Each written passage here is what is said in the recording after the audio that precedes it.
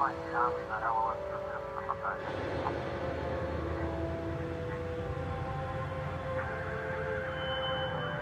your speed and your surroundings. Avoid costly collisions.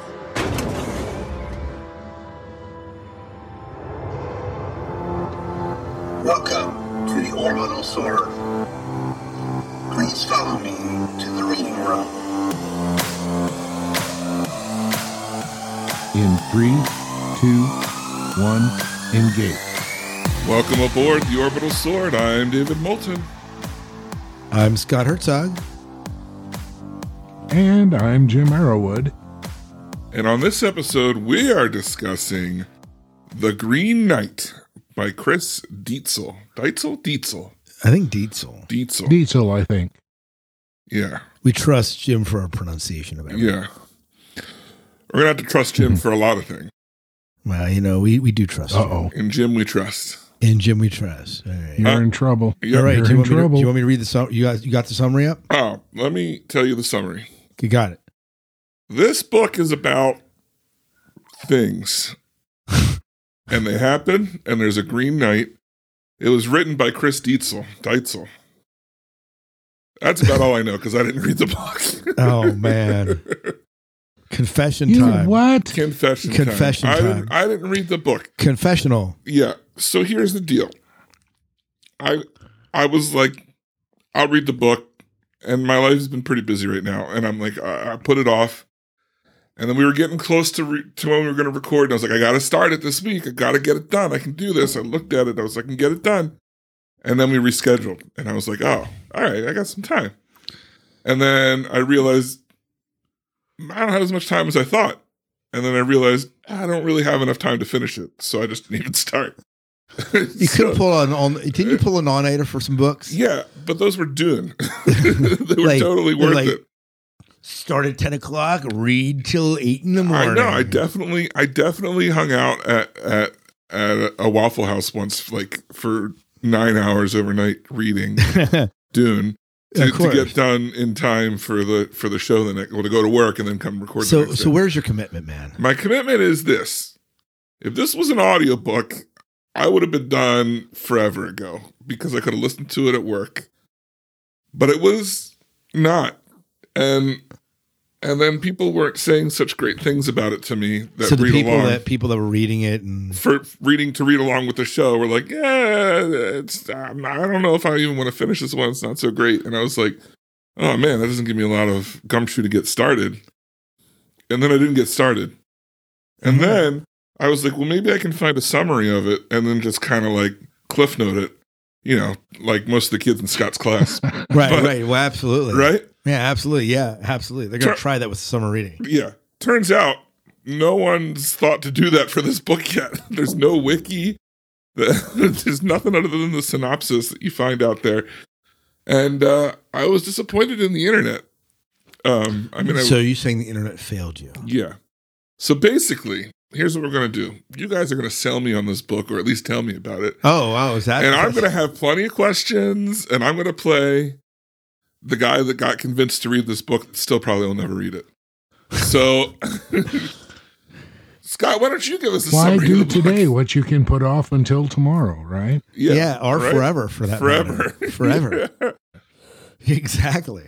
Good night, nurse. He just called you a nurse. Take that. Oh, buddy. my goodness. That's right.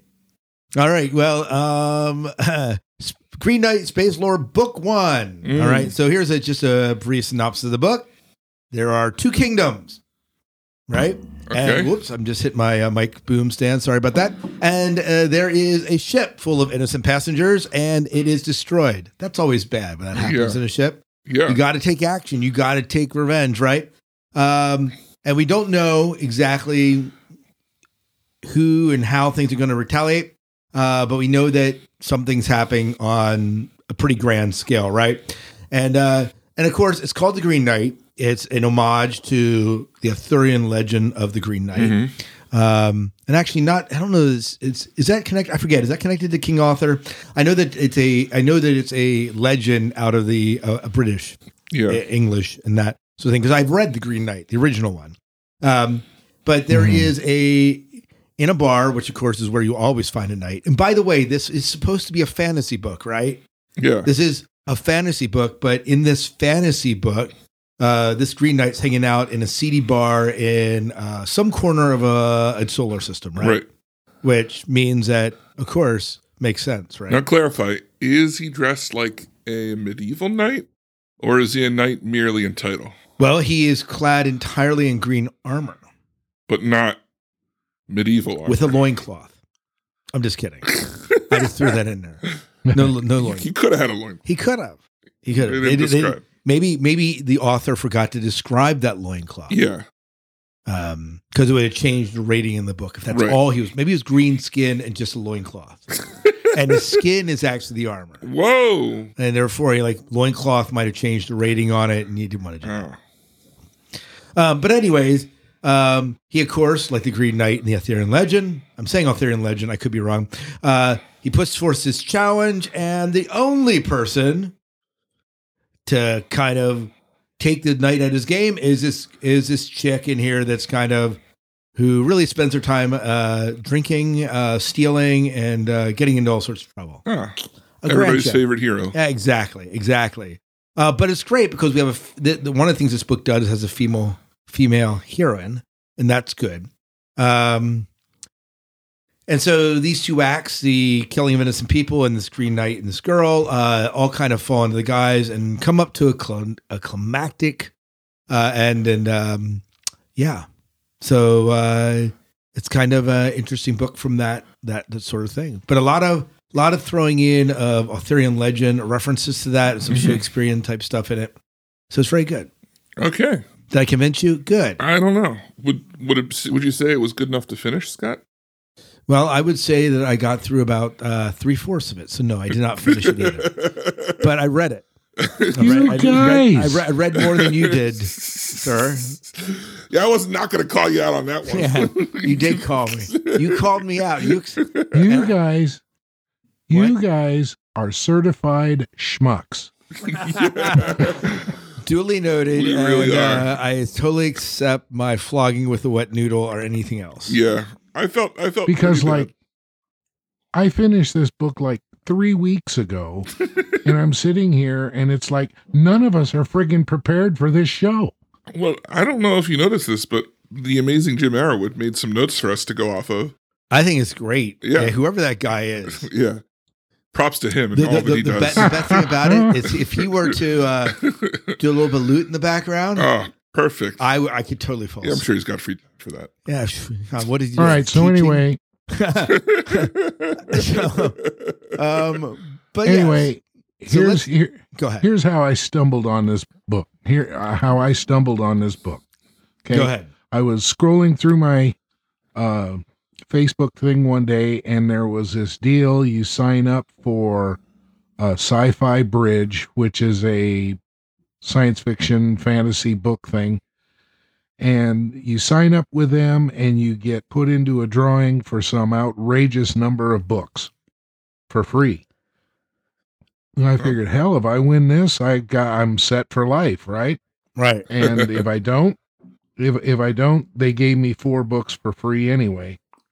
And this is one of them. So that's kind of where this came from. Mm. So, David, you don't have any overall impressions, I assume. Yeah.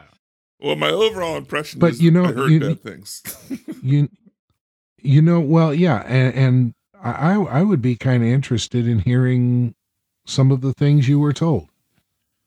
Well, Roland Smoker, please write into the podcast. Tell me, and Andrew Long, tell me what you, those are the guys I was talking to who were struggling to read before I even started. So they're old fans of the show. Well, overall impressions, Jim, I didn't hear about this book until you recommended it. When I looked up this author, he's quite a prolific author. He's written quite a few books. So, again, I was expecting fantasy, and there were certainly elements of it. And one would argue, there are arguments, I know, for example, that Star Wars is actually fantasy just set in space. So I get that. And I think this kind of fits in it. In fact, I saw a really good description of this book, and it was like, it said, the description I read said, this novel brings a Lucasfilm vibe to Arthurian romance and legend. And I thought this was a beautiful description of the blend of stuff that you expect maybe out of a space opera like Star Wars. Mm-hmm. Some would argue fantasy, but throwing in, if you know some of your literature, and I'm an English teacher, so I should know at least a little bit of it.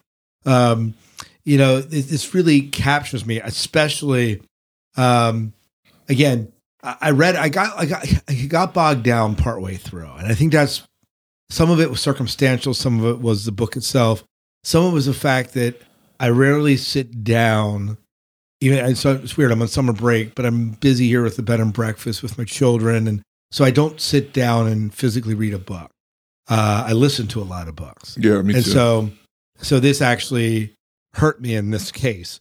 That being said, I thought, how do you pronounce this, Jim? Is it Veer Casterland? Is that the way you do? Veer Casterland?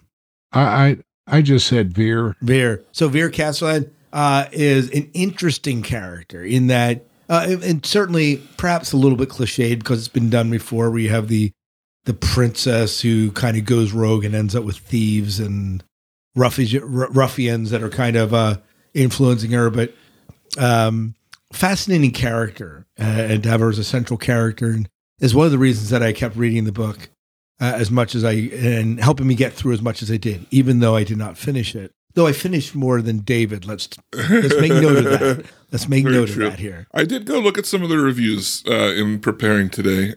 What preparing I did do, and I was quite surprised to see, for all that I had been hearing. I say all, there wasn't that many people, but from what I had been hearing, the reviews were quite polar opposite for it. I mean, it has like a 3.8-ish, I think, on Goodreads. Okay. And most of the ones that I saw that were recent were 4 or 5 star ratings. So I was a little bit, not like, floored, but I was surprised that 4 out of 5 in Amazon. There you go. Yeah. I think Goodreads is just a smidgen under 4, so it's like barely fills the star up. But I was surprised. So, I mean, at that point, I was like, maybe I should have made time. But that's life, What was that? What was that, David? Can you repeat that?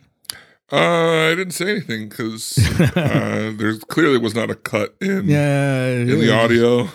No. Seriously, it's good to have that recorded the first time. I just boost it up real loud when I get to that. I made a mistake. What? You're gonna have your son make a song with that as one of the I know. things. Ringtone when you call me, Yeah, David. I made a mistake. I made a made a mistake. mistake. Oh my gosh.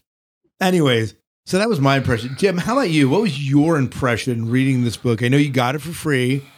I know you said, "Hey, let's do a fantasy book," and ended up giving another science fiction book. But anyways, how did you feel about this book?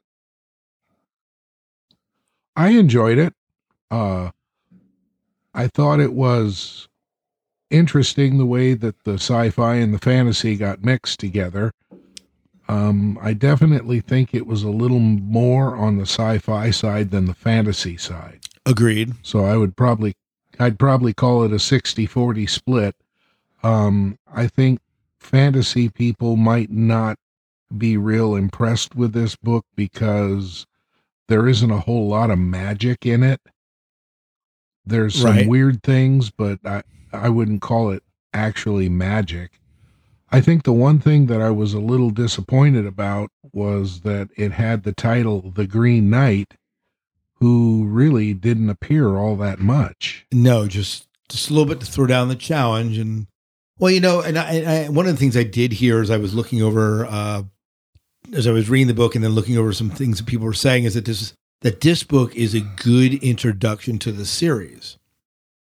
So if we were to do this series, then this would be a great leaping off. But Yeah. How many books are in it? At least 3. maybe more. Okay. Maybe more. Yeah. But I really liked the characters. I liked Veer. I really liked Morgan. I thought she was really cool. And, and Hotspur, one of the characters in there, he kind of started out being more sinister than he actually was. Right. They kind of led you so- along in that one. A little bit. So anyway, yeah, that's kind of where I came from. Now, before we get into some of the characters, which I assume you'll tell us a little bit more about, and I can obviously chime in as well. I saw the comment come out online that some people were saying that the characters felt a little bit underdeveloped. Did you get that sense? Did you want more from the characters as you were reading, or did they give you enough that, and the story was compelling enough that you didn't really notice that? I thought Veer and her group were better developed than a lot of the others were. The rest of them just kind of seemed like stock characters. We needed Right. a bad guy here, we needed a bad guy there. Oh, let's put one in. Plop. Yeah, exactly. But yeah, but I thought Vera and her group were pretty well represented. They were people that I cared about. And that's important. Yeah. Which one? I think it was Trask, who was the description kind of made me think of him as a Gorn with a big tail. Way to bring in the Star Trek reference. Yeah. I liked him a lot because he was just kind of cool. He just swing that tail around, beat the crap out of everybody, and the characters, like, okay, you had Veer and then her crew. You had Basilisk and Fastoff and Oculus and Aladur and Trask and Baldwin. Those were her crew, and then Morgan got added in. Okay, what each one of those characters on Veer's crew seemed to have a different function. There was an intellectual, and there was someone that was kind of sloth-like. He was lazy and eating and drinking all the time, and each one seemed to be a different side of Veer's personality, and they interacted enough to make Veer, I think, more of a complete character. Right. They kind of help flesh her out or provide balance a little bit. Yeah. And then Morgan was really cool because she didn't take no crap off of anybody. Yeah, and I think her character this is one of those, other than the Green Knight, that, do you think that she was, how familiar are you with the Arthurian legends? Well, I've watched Excalibur numerous times. So do you think that she was modeled off of like Morgan Le Fay? That was her name, but I didn't feel like she was fighting against the king. I felt more like she was a person who was looking for the right side to be part of. Isn't Morgan a witch? Yeah, she's a Fey witch, a sorceress, generally benevolent and related to the king. Okay. So I have a question for you, Jim. Yep. For listeners of the show, they know we've been reading The Expanse. Yes. Which is a team-oriented hip storyline. Right. How does this team and the writing of this team compare to the writing of The Expanse? Team-wise. Because you're saying how each member of the crew kind of represents an exaggerated trait or purpose of maybe the captain or whatever, the main character. But I don't know. Like, yeah, for me, it's like The Expanse. Those characters make a good team because they're not that. They're complete on their own as well as with each other. So I'm wondering, one, how do they compare? And then two, having yourself currently reading that series, did it bother you that these characters weren't quite as developed? So it sounds.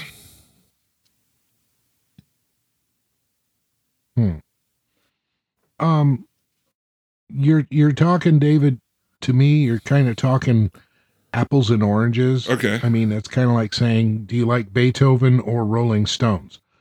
Right. Right. You know, I the Expanse series is way different than what this book is. Yeah. Oh, absolutely. And I totally agree with you that each one of those characters on the Rocinante are individuals with their own personalities, their own idiosyncrasies, and all that, and they pull together to make a unit that is, with, for lack of a better word, superhuman. Right. Okay. In this one, it's more like, and I'm going to use another Star Trek reference. Oh gosh. Yeah, you know, that's the way it is. Spock and McCoy were considered to be two different sides of Kirk's personality. Okay. Spock was the logical side and McCoy was the compassionate side.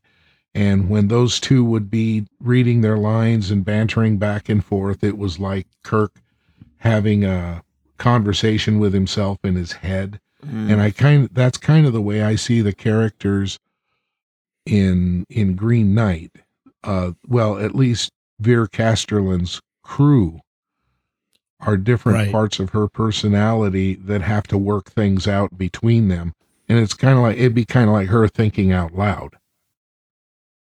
And to be fair, like, it's easy to say that each of the crew of the Rocinante each have their own individual, but in some ways they do kind of function as parts of a whole. You have Jim, who's clearly not the muscle, but Amos is a muscle. You have clearly the navigator, and then you have the ship's engineer, Naomi. I mean, they're all functioning as part of the same unit. And in that way, I think that the crew that Casterland has is kind of doing the same thing. They're functioning as the same. Okay, maybe it's all parts of our personality, but they're still functioning as one unit together. It's definitely one of the things that James S.A. Corey has managed to wield effectively is to develop deep characters. And just when you think you've known a lot about them, in our last book, we got tons of more backstory that fleshed these characters out. Here we're one book in. Right. Or right. in your case, no book in. Right. Or in my case, 3/4 of a book in. You know, you have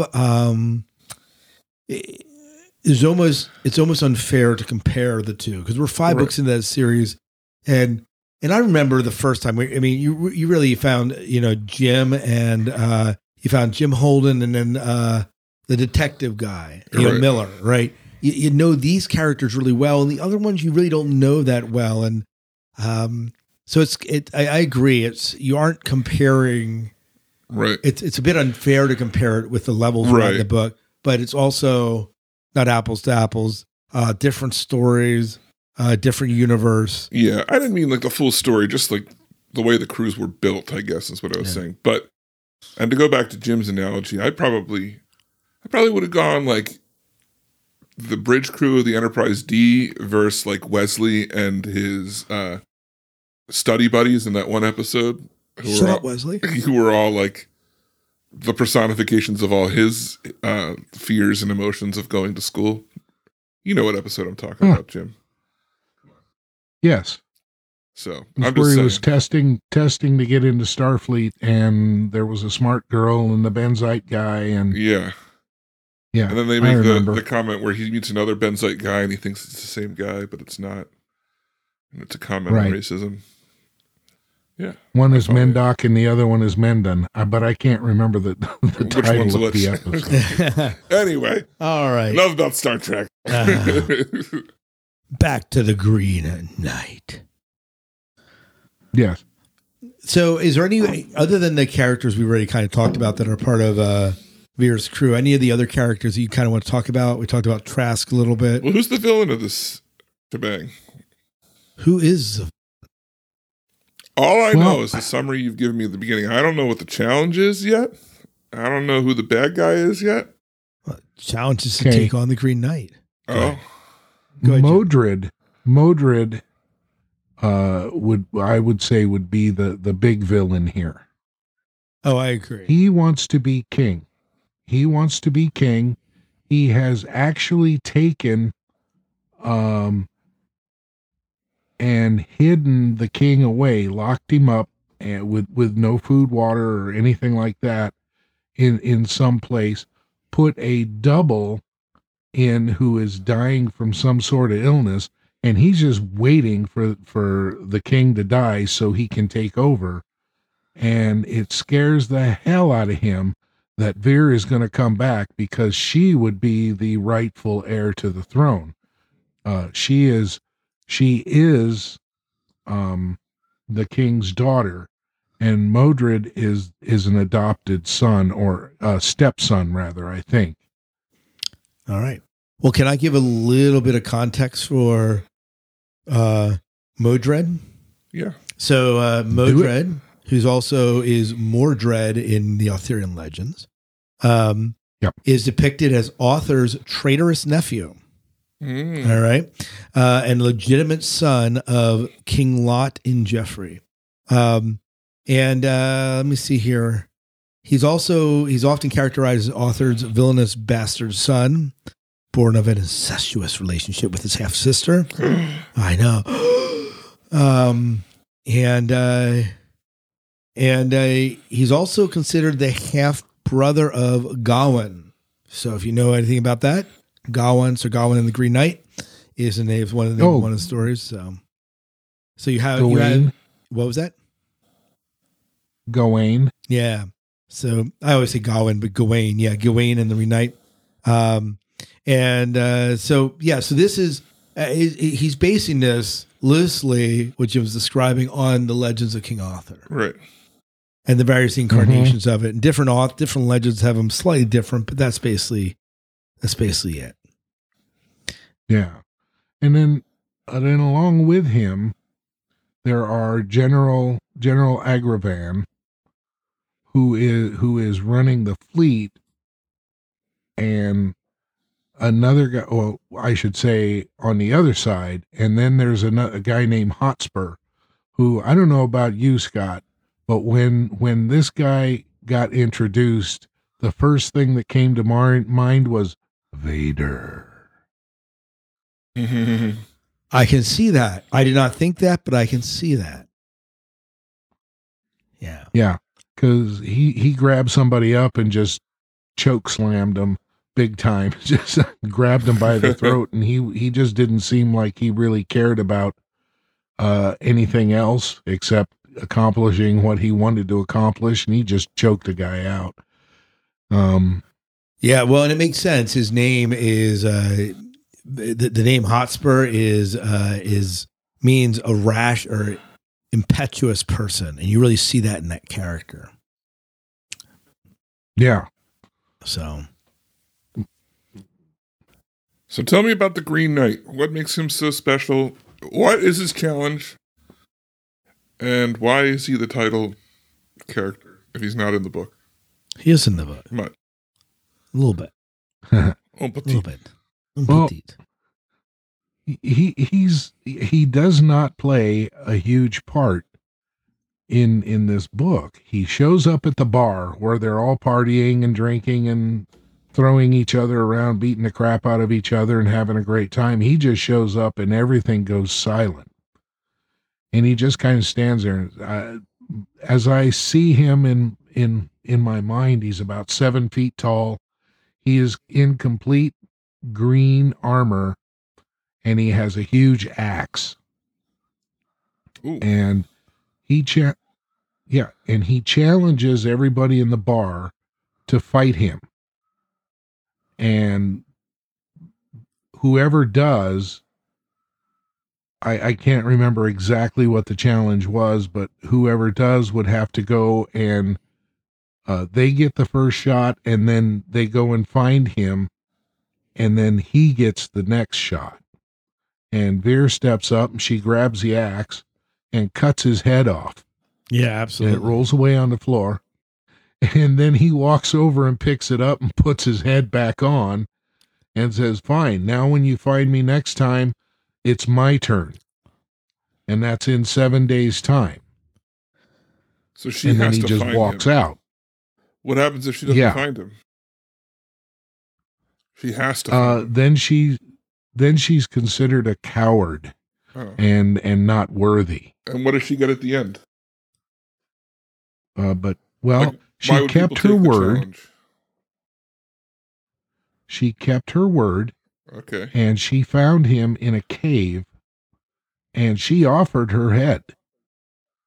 She just laid her head down on a rock, and he was standing there with the axe, and he brought the axe up and brought it down, and on purpose just nicked her. Okay. And then she received her reward for keeping her word and being brave, which was she is to become the ruler of Casterland. But wasn't she already the princess? She was, but she didn't. is. She had pretty well shunned taking on her role Oh, in yeah. that capacity. She was just happy. She was just happy flying around and drinking and beating the crap out of people. I don't understand. This act by the Green Knight, though, that's pulled straight from the Legends of King Arthur. Okay. His head gets hacked off, and he picks it up and rides away, and so it's very much out of the King Arthur legends. I get it. I just don't understand the motivation. And I know I didn't I read the think book, there's so I don't I understand. think the thing is, it illustrates in her and Ver a sense of honor that she keeps her word. Right. That Mhm. if he lops off the head and then the Green Knight has put forth a challenge that, you do this to me, then I'm going to come and then it's my turn next. Well, this is his turn, and it's almost a test to see if she will carry through and have the courage to do what she has kind of agreed to in this kind of contract with the Green. Okay. And it's almost this test of faith. It's test of faith. I She- get that. And you know something else too. Not only did she show her sense of honor and being trustworthy, she keeps her word and everything, but I think that what this actually served to do was to show her herself that she had what it takes to rule a kingdom. And Okay, so I that think makes more that may sense. be I what agree. you're missing, David. Yeah, and I agree. I agree to that. Because without that aspect, it's just like, I don't know. It's like you're about to become a father, and your wife goes into labor, and somebody challenges you to a game of chess, and then you win, and you're like, "Well, congratulations, you've earned the right to be a father." It's like you were going to be a father anyway. What? That's a but you dumbed down didn't- analogy. Except that she was not going to necessarily be the but she was ruler. in line, though, right? She was, but she abdicated it Okay. to hang out with these scoundrels and ruffians. So she, Okay. And she probably, I'm guessing, trying to look back and see, but I think she actually didn't realize her potential as a leader in that case. Mm. And the challenge is what proved her worthy to herself. Okay, makes sense. But is there an episode of Star Trek that you can make an analogy out of this for me, Jim? Well, let me see. That no, a taste of Armageddon. No, I'm just kidding. Yeah. Anyway. All right. very good. Well, that's a good discussion of the characters and finding out their context. And again, I think one of the things that becomes quite evident, discussing this book is that having the premise and the knowledge of Sir Gawain and the Green Knight and knowing your Arthurian legends, Deitzel obviously has a fondness for these and weaves them quite nicely in here and kind of updates it to be a science fiction novel with a little bit of that. And he slams down his mug in the bar, and it's all good to go. Yeah. No, but I think like having a knowledge of Sir Gawain and the Green Knight helps a little bit. Or the Legends of King Arthur, having that knowledge of them would flesh out the book. But you don't need to have read these to understand this. Right. All right, places and things, Jim. What do you think of the universe we were playing in here? It was very interesting. The way they got around Stargates with these portals. Yeah. Well, I called them. I would have called them more like jump gates, like Babylon 5 had. Oh yeah. Because you destroy one and it's just gone, and you don't travel anymore. The only way to get around in this universe, from star system to star system, are through these portals that they have. And the one for the Casterland Kingdom wound up getting destroyed with a ship coming halfway through it, and the ship was cut in two. Yeah, that's never a good thing. No. So I really appreciated the last battle of this book. That was I didn't read it, but I read about it. it was amazing. That's what I heard. So it was epic. Yeah. Veer and Morgan and everybody except for two of her crew made it to the castle, and Veer found her father, who died in her arms. And there was this huge weapon that they called the crown because it looked like a crown, and it was apparently some kind of an energy weapon. And Morgan had to figure out how to operate it. And she captured some guy in the control room that they operated this thing in. And it was huge. It would take out a ship in one blow. And so the Vonnegut Empire destroyers that were coming through, their numbers were so big, there was just no other way to stop them except destroy that gate. And they destroyed the gate and cleaned everything up. And it was a huge battle. And I mean, everybody was involved in it. Modred got his comeuppance. Yep.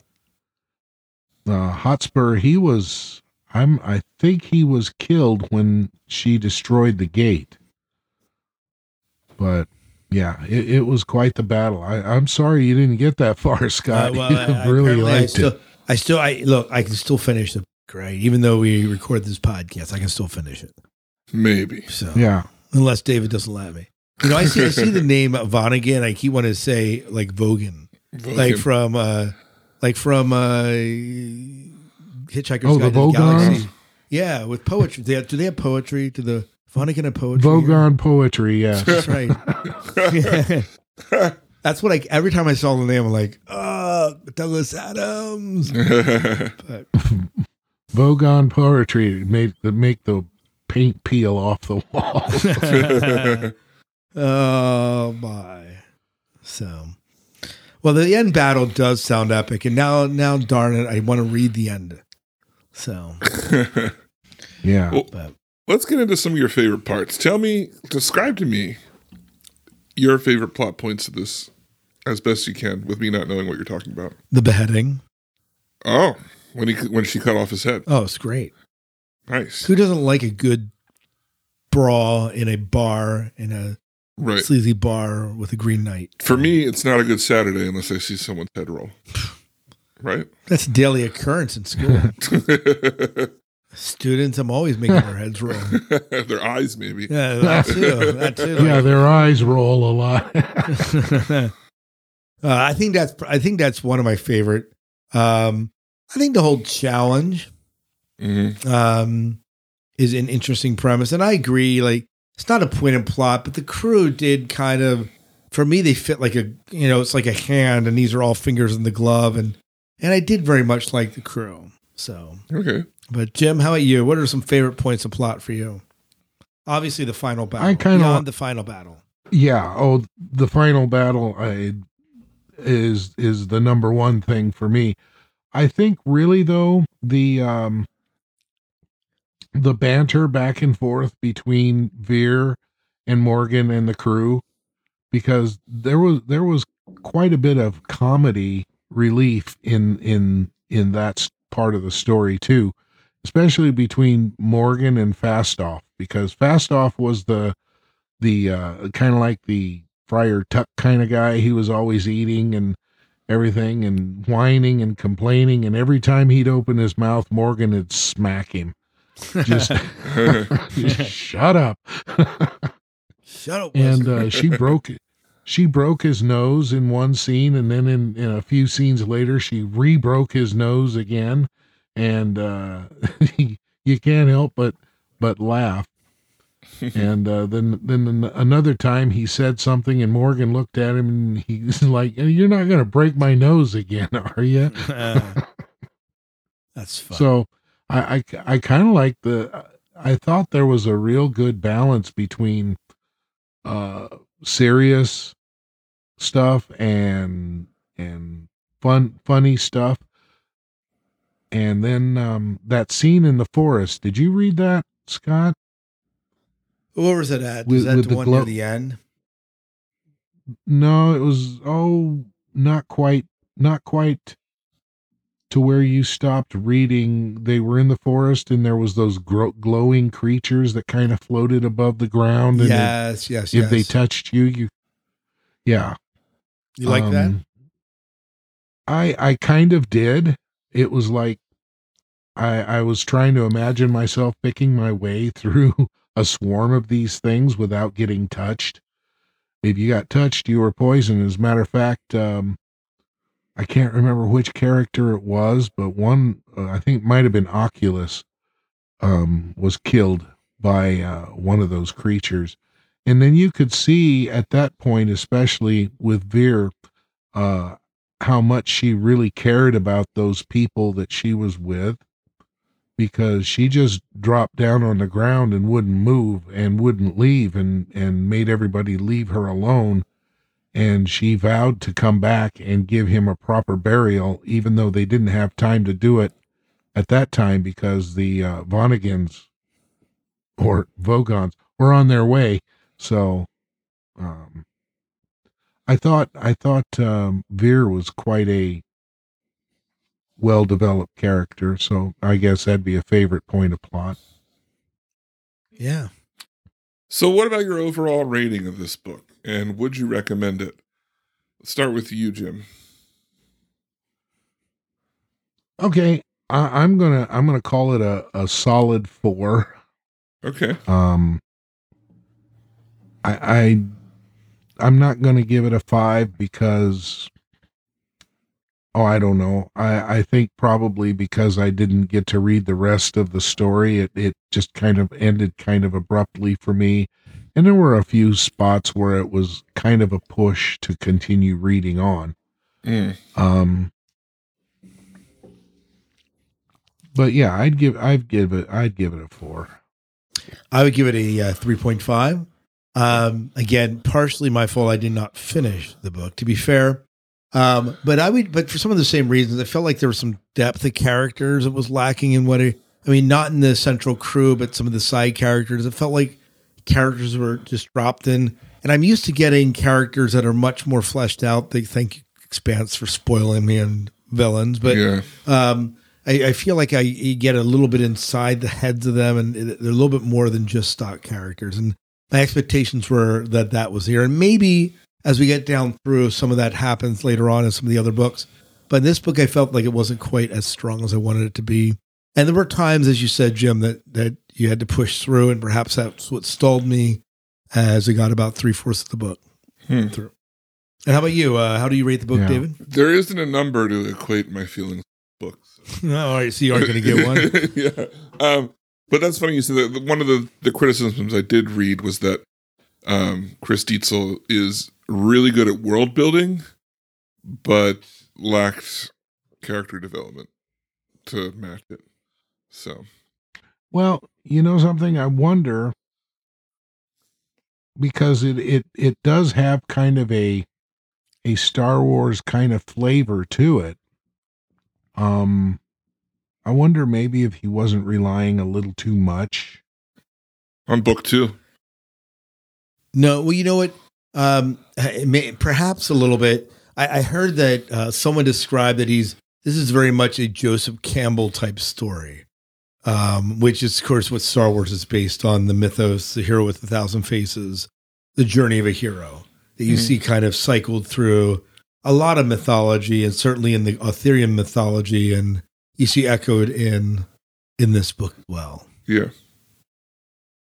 Cool. Well, very good.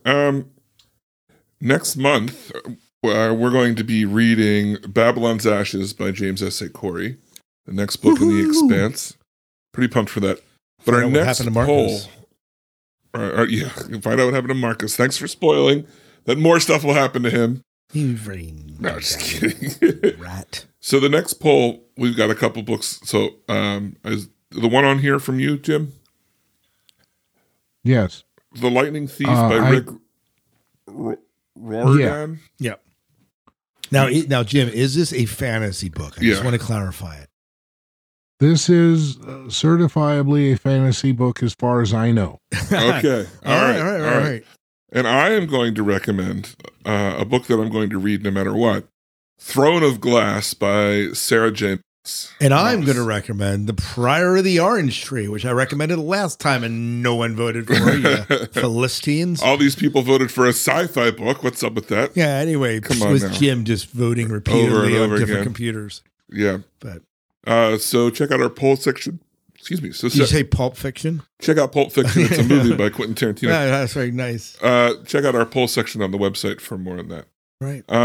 If you want to get in touch with us and let us know what we thought about this, let us know how disappointing I am for not reading the book, you can do that by emailing us at Shame on you, David. Shame on you. I know. Shame. It's like Game of Thrones. Shame.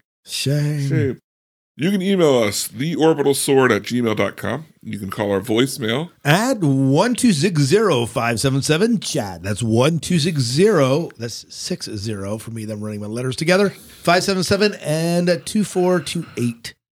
Cool. We're also on Facebook, facebook.com/theorbital, or facebook.com/orbitalsword, Twitter @orbitalsword, and you can join the conversation at orbitalsword.com anytime.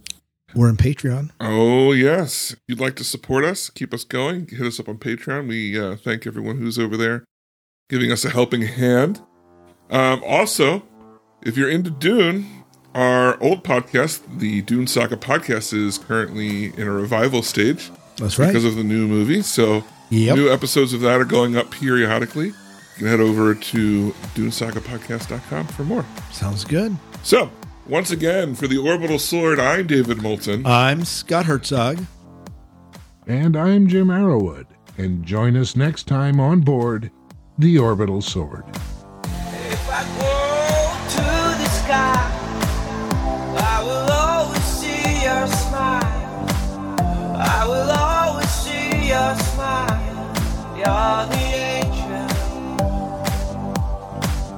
If I fall from above, I'll get caught with your love. I'll get caught with your love. You're my angel. I will never try to get cold inside. Never get away, 'cause I will miss you. I will never say I'm too tired today to enjoy your smile, 'cause I will miss you. 'Cause I will miss you.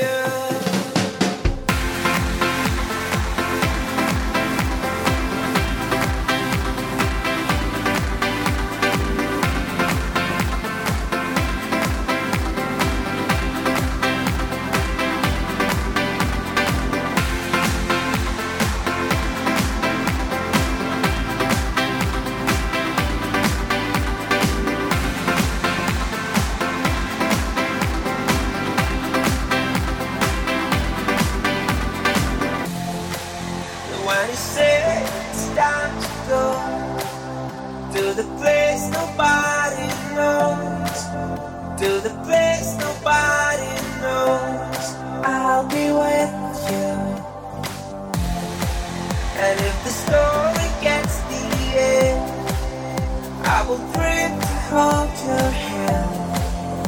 I will dream to hold your hand. Be with you.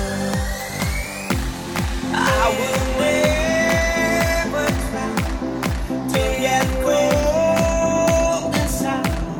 Never get away, 'cause I will miss you. I will never say I'm too tired today to enjoy your smile, 'cause I will miss you. 'Cause I will miss you.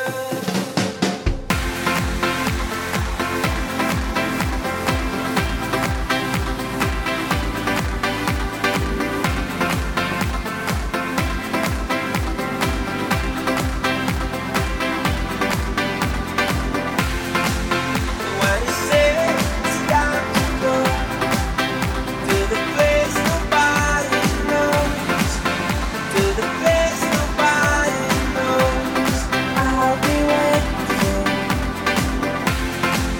And if the story gets to the end, I will dream to hold your hand. I will dream to hold your hand. Be with you. Be with you. Be with you. Be with you. Be with you. I will never try to get cold inside. Never get away, 'cause I will miss you.